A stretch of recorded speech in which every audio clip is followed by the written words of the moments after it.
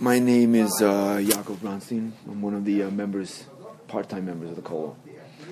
And this evening's discussion is about a little bit of historical background about the two temples that the Jewish people had, and the ramification of the temple's destruction and what they had for how it affects us today. So, as far as historical background from a Jewish perspective, through the eyes of the rabbis. So the Talmud tells us in Tractate Sanhedrin, page 96a, the Talmud says, that there's really all of history can be divided into three periods of time. Quoting a medrash called the Tana de Be'eliyahu, the Talmud says that the first 2,000 years of existence of the world are called the 2,000 years of emptiness, followed by 2,000 years of Torah, followed by 2,000 years of the days of the Messiah. So the Talmud is telling us that the world will exist for 6,000 years, divided into three periods of 2,000 years each. So the commentary of Rashi makes the calculation that is pertinent to our discussion this evening. And he says that from the first man, Adam HaRishon, till Avraham Avinu, the first 2,000 years of emptiness is when Avraham Avinu turns 52 years old. When he's 52 years old. Rashi, in his commentary, explains that we have a tradition. The Talmud tells us in Tractate Yom, page 9a, that we have a tradition that he was 52 years old when the period of Torah started, after the first 2,000 years were over. Now, how do we know this? Because the Torah tells us in Parshas Lech Lecha, Torah tells us that Avraham Avinu and his wife Sarah began to teach Torah. Yes, and Nefesh Asher also B'Charan. The translation of the words are, and the souls that they made in the city of Haran. And the Aramaic translation says there that they actually brought people closer to the Word of God, the Shabidul Araisa. They brought them close to the Word of God, and that was sort of the beginning, the onset of the Torah period.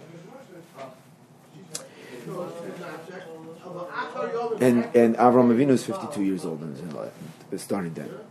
So this brings us to, this is the beginning for us. This period of time, the period of time of Torah, as the rabbis call it, brings us to our historical background through the eyes of the rabbis.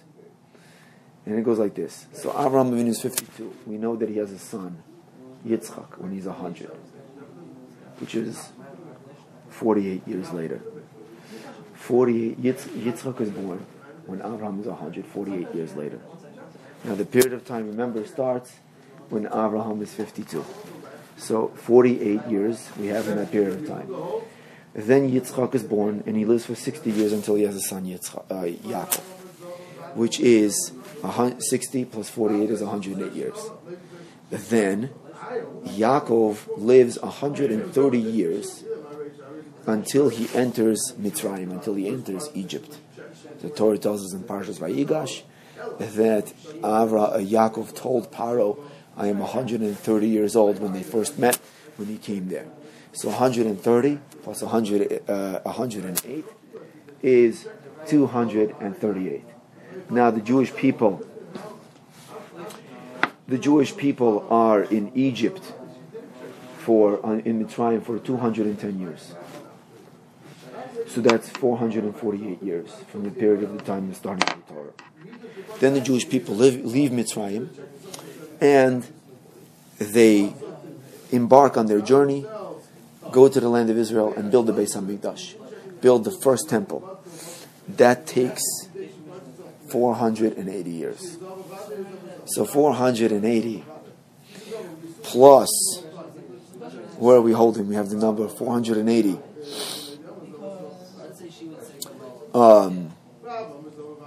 Plus 448 is 948. Right. That's when the base. That's when the temple is built. So The first temple is built with much fanfare. The Talmud tells us in Tractate Moed on page 9a that it was built 7 days before the holiday of Sukkot, which meant that Shlomo HaMelech, King Solomon, who built the temple, celebrated such a celebration, and we know that 7 days before Sukkot, Yom Kippur takes place in the middle of that. They suspended Yom Kippur for that year. It was such a happy occasion. No fasting. Eating and drinking and partying, the Jewish way, with the rabbis. Okay, so the temple stands, the first Beis HaMikdash stands for 410 years.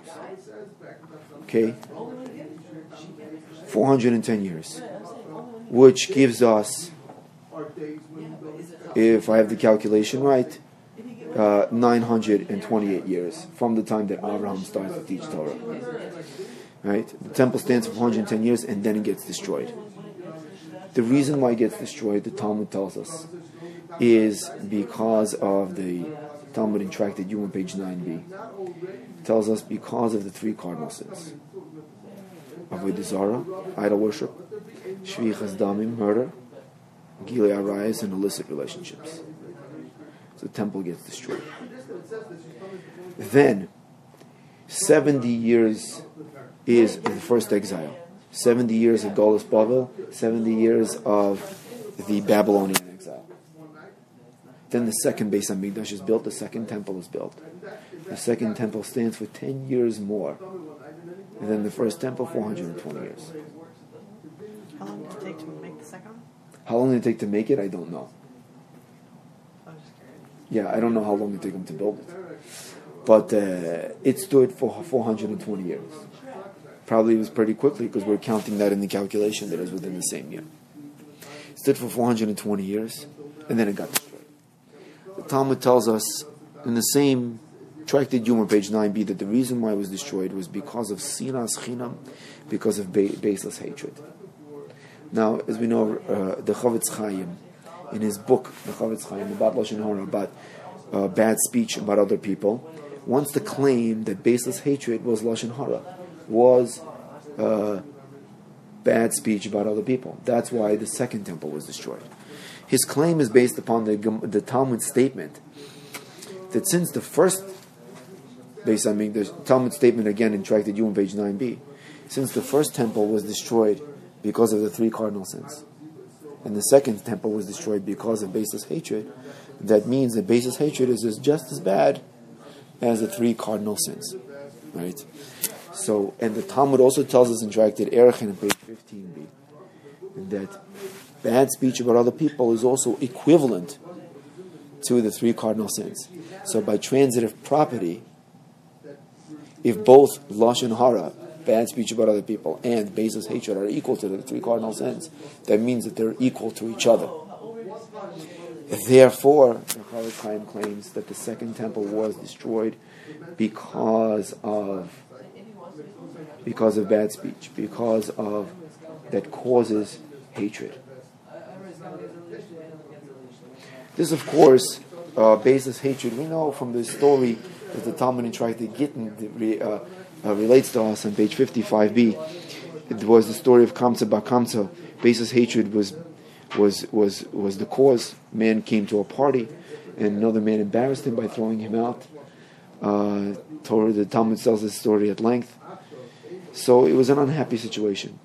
So after we make all the calculations, this accounts for 1,828 years when the second temple gets destroyed, which leaves us with 172 years until the times of Torah are done.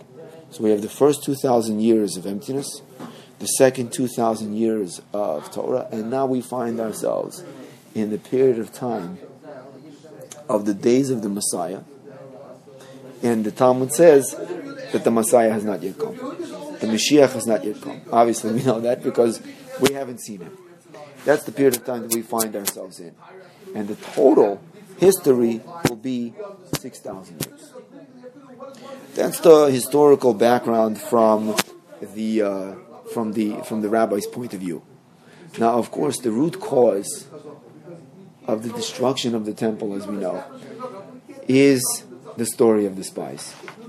Talmud tells us in Tractate Tainus on page 29a and Sanhedrin page 104b that when the spies came back and they said their report, they said that the land was good, according to Nachmanides in his commentary in Parshas Shlach, and Nachmanides in his commentary in Parshas Dvarim. They said that the land was good, but they claimed that the people living there were too strong and too big and too awesome that it was impossible to conquer them. They were scared.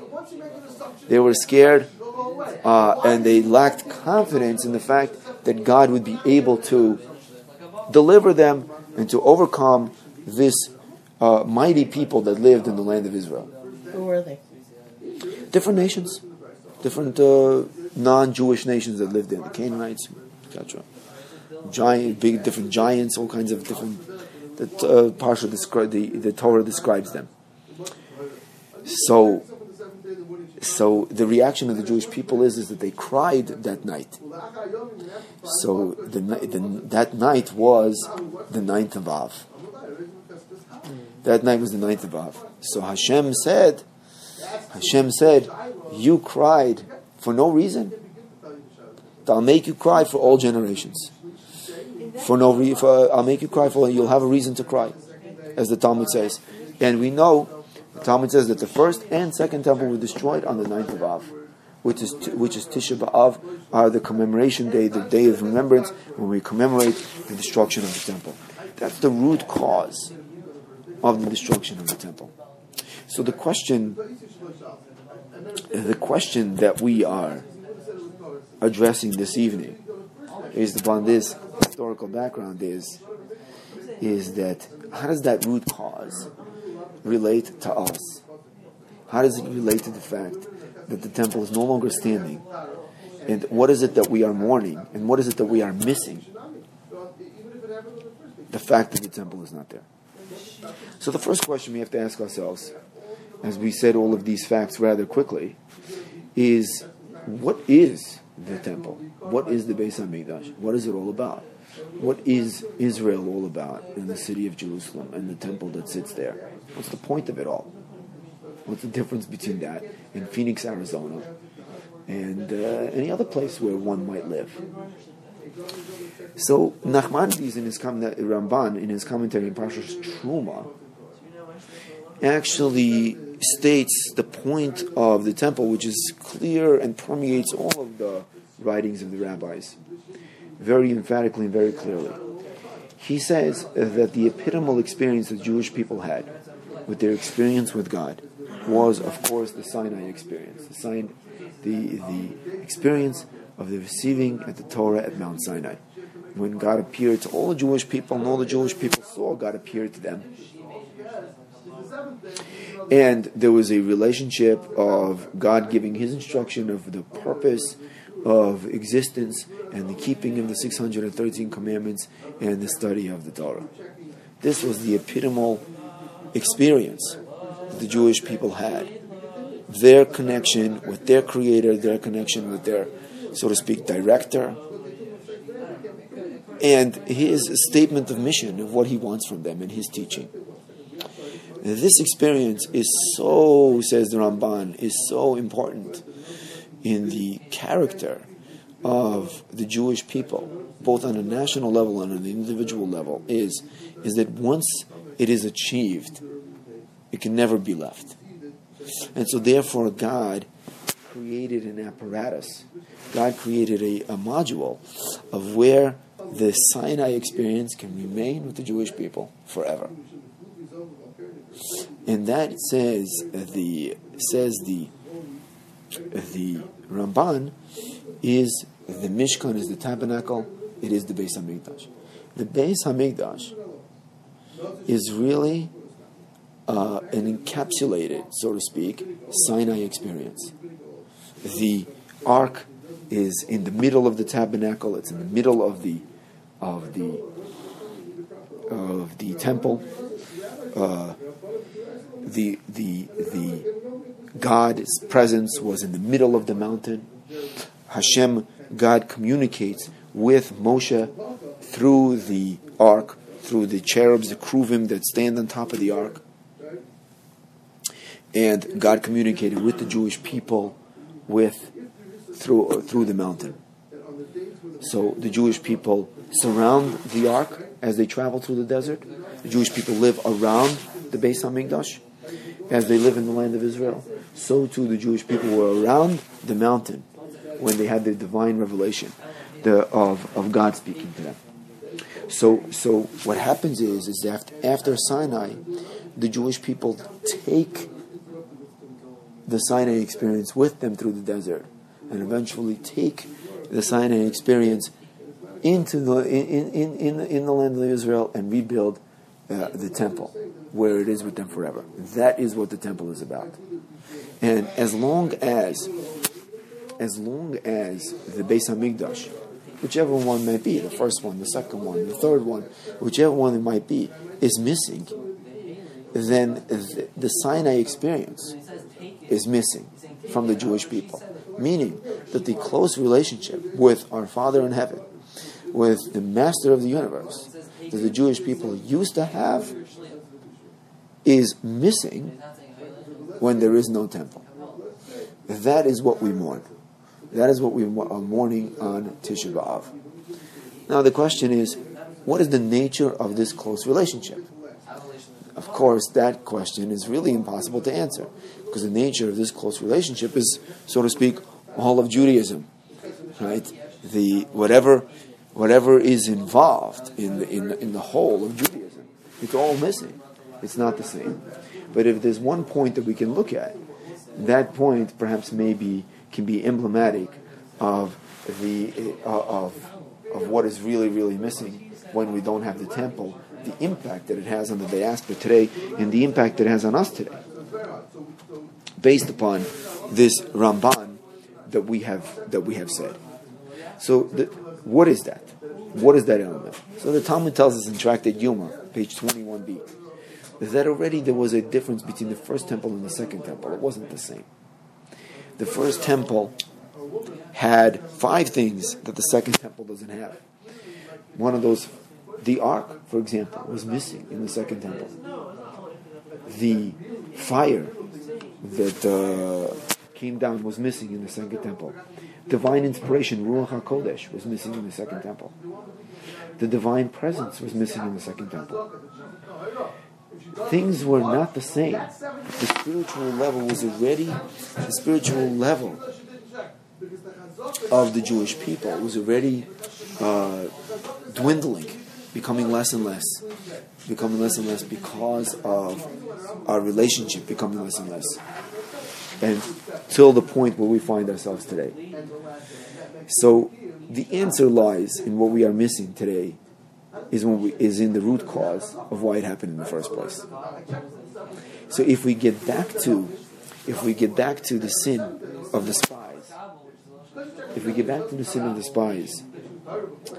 then the question is, what was so bad of the fact that the Jewish people cried when they found out that they cannot go into the land of Israel? What was the issue that made Hashem, so to speak, who's not a human being, obviously, Kivayachal, he's not a human being, so sensitive to this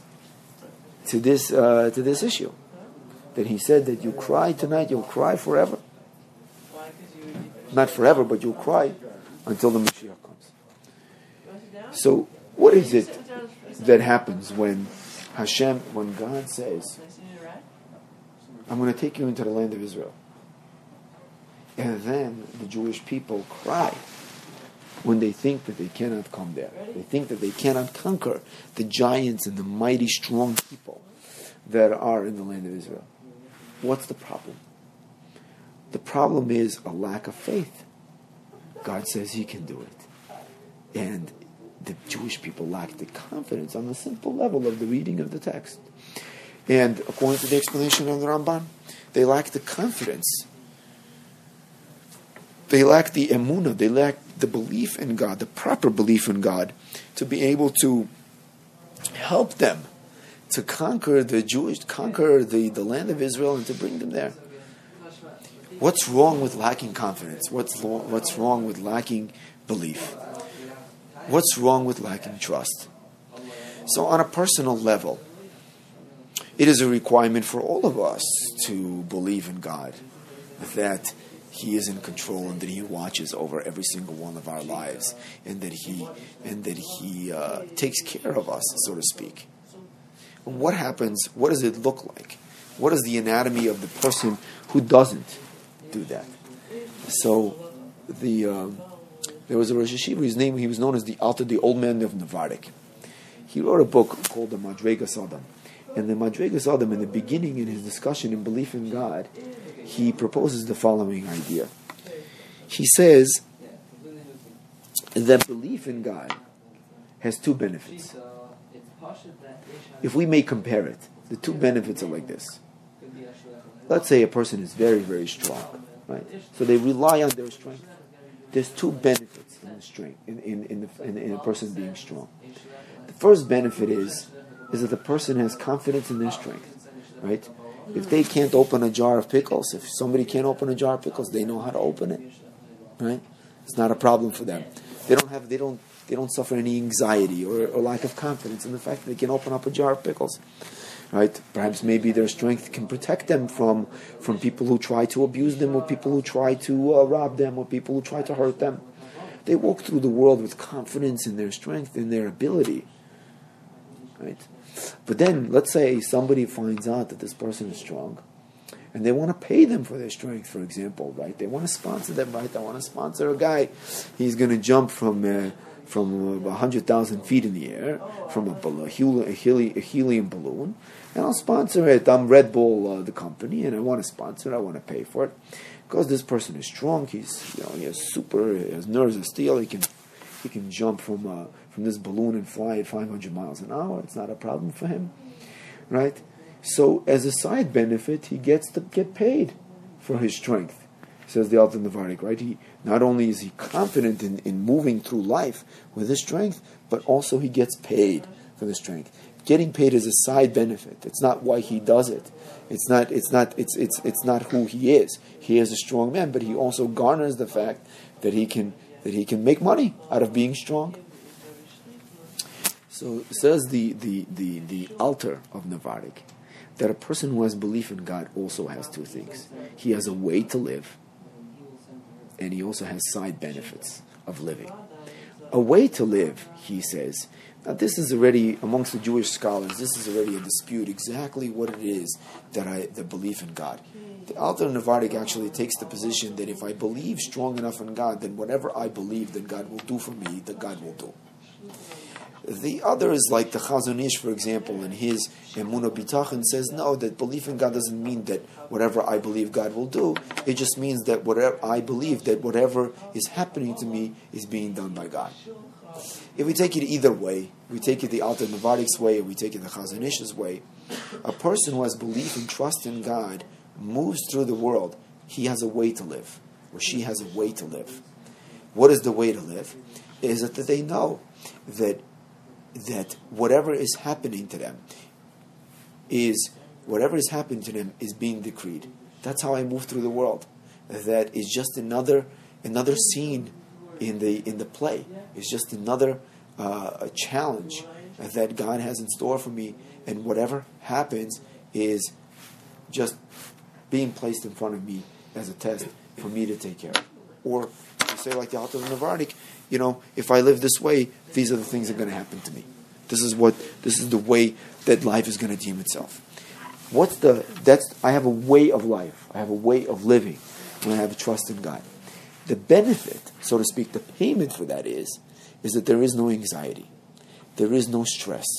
A person who is stressed out, who thinks that it's their abilities, it's their strength that gets them what they need, then they're always nervous that perhaps maybe they didn't do enough in that particular situation to get what they need. Perhaps maybe even if they did enough, there's going to be circumstances in life which will come up and change the outcome of their of their trying to do enough. Perhaps maybe if they're dependent on a person to do something for them, that person may be dependent on another person, and that person may be dependent on another person, and who knows if it's going to come through. So the person is always constantly moving through life with anxiety and stress, because maybe who knows what's going to happen when they step outside the door of the confines of their home, when they drive a car in the street. It never ends. A person who has trust in God understands that it doesn't depend on so and so, and it doesn't depend on my actions, and it doesn't depend on a random set of circumstances. My life depends on whatever God decides what's going to happen to me. That's what that's how it works. And so the payment, so to speak, for the strong man is a stress-free life. I have a system of living, and also I live stress-free. And that is the relationship that I have with Hashem. That's the closeness that I have with God. That in itself is the closeness to God. Because why do I have a stress-free life? Because I have a life. Because I am with God. I am with Him. And when I have a life filled with stress and lack of confidence and lack of understanding that there's somebody else in control, then I live in a random world without a God. So trust in God is emblematic of a relationship with God. Therefore, it is imperative for a Jewish person on a personal level, says the Alter of Navarre, to have emunah, to have bitachon, to have trust in Hashem. Because there is no other way to move through life in a successful manner, and in an understanding manner, in a stress-free manner, than to have trust in God, in the way that we just explained. So when the spies come, and they give the report about what's happening in the land of Israel, and the Jewish people say, oh, what are we going to do? How are we going to get to the land of Israel? And they show that deep down inside there is a lack of a trust in God. There is a stress, there is a nervousness that He's not going to take care. Then automatically it's evident that the closeness to God does not exist. And since the temple, the Beis HaMikdash, is the relationship, the closeness to God, it's the Sinai experience, as we explained, then it's inevitable that it's not going to be there. Because the Beis HaMikdash can only be there when the relationship is there. When the temple, it's not that there's an arbitrary punishment that God has deemed on the Jewish people to spread them through all the four corners of the earth and take away the temple. No, it's just as they say, if we may use a cliche, it is a matter of consequence. When the relationship of the closeness and trust is missing, then there is no temple. It's just sticks and stones, and therefore they are not there either. And so that's why the story of the spies is the root cause of the destruction of the temple always throughout history, because it is the kernel of lack of trust in God that festers on a national and a personal level of the Jewish people. It's the lack of relationship and understanding that God is amongst us. So when we sit on the floor on the 9th of Av and we commemorate Tisha B'Av and we think about the Beis HaMikdash, what we're really thinking about is, where is the relationship? Where is the relationship with Hashem? Where is the relationship with God? And in the thinking of that relationship itself, this is the way that the rabbis have decreed that we will build the relationship from the dust and from the ashes. The way to build the relationship is to focus on what's missing, to focus on what can be corrected and what can be made better. In our personal lives, in our trust in Hashem, in our understanding that we don't live in a perfect world, and that it's not normal for a Jew to be American. It's not normal for a Jew to be Italian. It's not normal for a Jew to be Canadian. It's normal for a Jew to be Jewish in the land of Israel with a temple. It's not even normal for a Jew to be Jewish living in Israel without a temple. Because as long as there is no Beis HaMikdash, we have that gap in our relationship, and therefore God is not in our midst. So that is what we mourn on Tisha B'Av. That is the issue. That is what we are lacking. And therefore it impacts everything that we do. Therefore it impacts our lives. It impacts us as a people, and it impacts us as individuals. So we're always constantly striving. We're always constantly striving to build ourselves. And that's why it's been such a long period of time, and we still haven't forgotten. That's why we still have the rabbis in their wisdom instituted the holiday of Tisha B'Av, in order that we should never forget, in order that there should be a system and a mechanism for us to show God and for ourselves that we haven't forgotten and that we still want to get closer, and that we await to have that, so to speak, stress-free life, a way of living in the relationship with Hashem, knowing that He is there with us, and that we are connected to Him, and that whatever happens to us is in His control. That's what we wanted to share this evening. Any questions? Except for one slight little thing, that free will. Yes. What about it? Free will. So you can't just let your world go, I would think, and assume that God's going to take care of you all the way through. Because you have the will, you have the power to go in whichever direction. It's true that we have free will. That is the basis of Judaism. They have free will. The Talmud says it in at least 3 places in the Talmud tells us that we have free will. 3 different places. One of them, Tractate Nida, page 16b, that we have free will. Free will, though, is a matter of choices that we make. For example, a person doesn't have a choice on whether or not they get sick.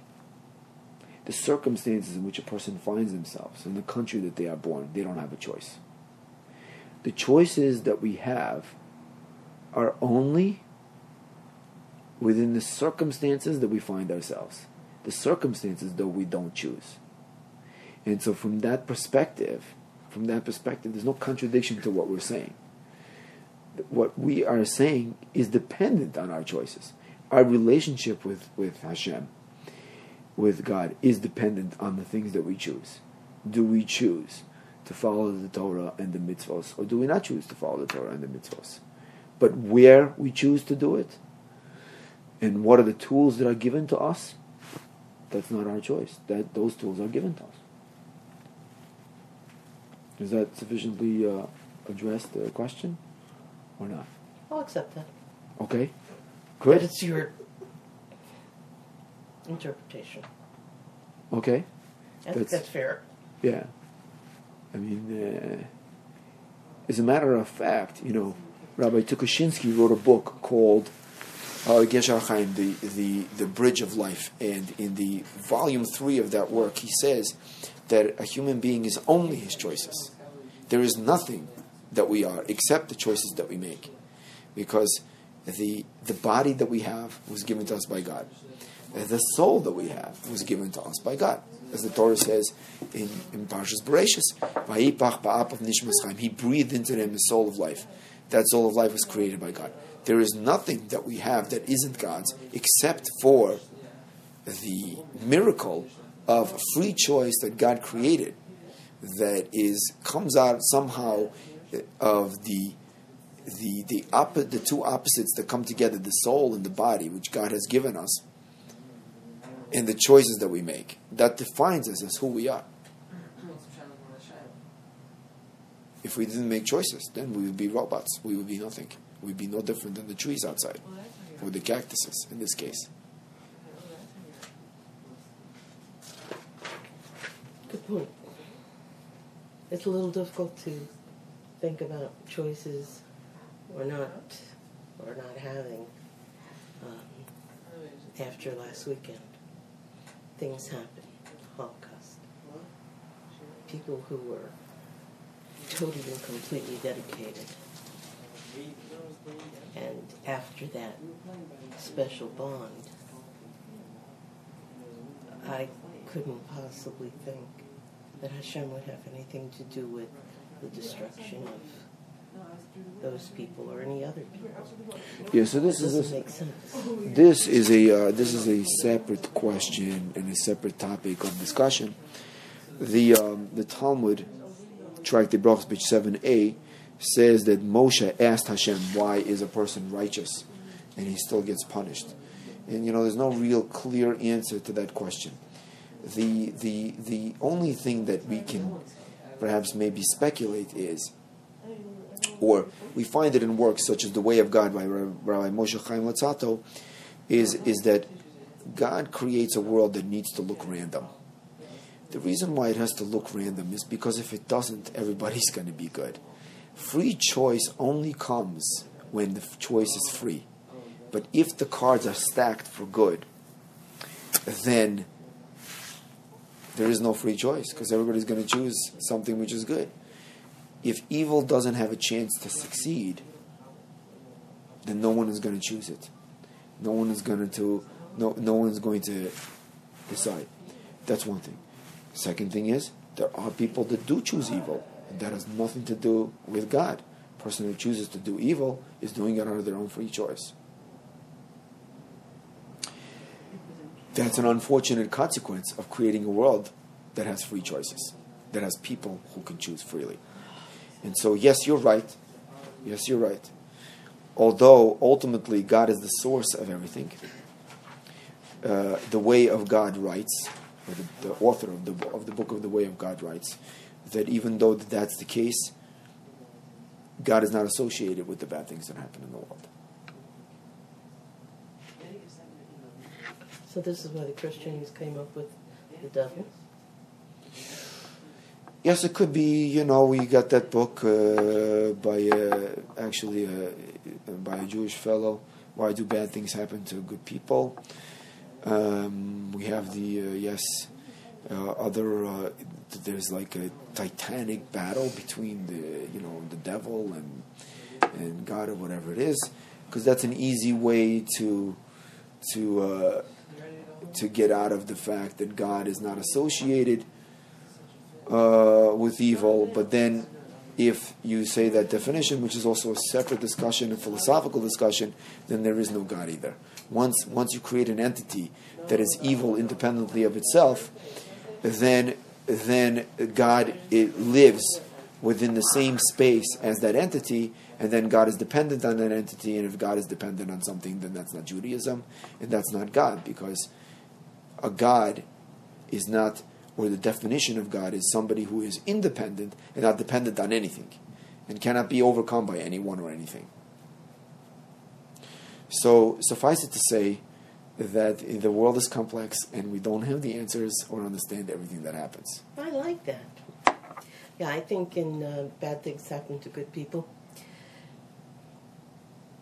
he was trying to make a point that you can't blame it, and you can't say to somebody who's in mourning, it's God's will, or the person's in a better place, or it's all for the good, you just don't see it right now. Because what happened to him, maybe he couldn't see anything good come of it, but on the other hand, he wrote the book. Right. In the context of our discussion is that, from a philosophical standpoint or from a very simple standpoint, we find ourselves in different stages of our lives, in different sets of circumstances. And God is always with us. And He is waiting for us to make the proper and right choices. I hope so, because I talk to Him on a daily basis almost. That's good, so do I. All If right, I thank got you very lost much. through, Thank you.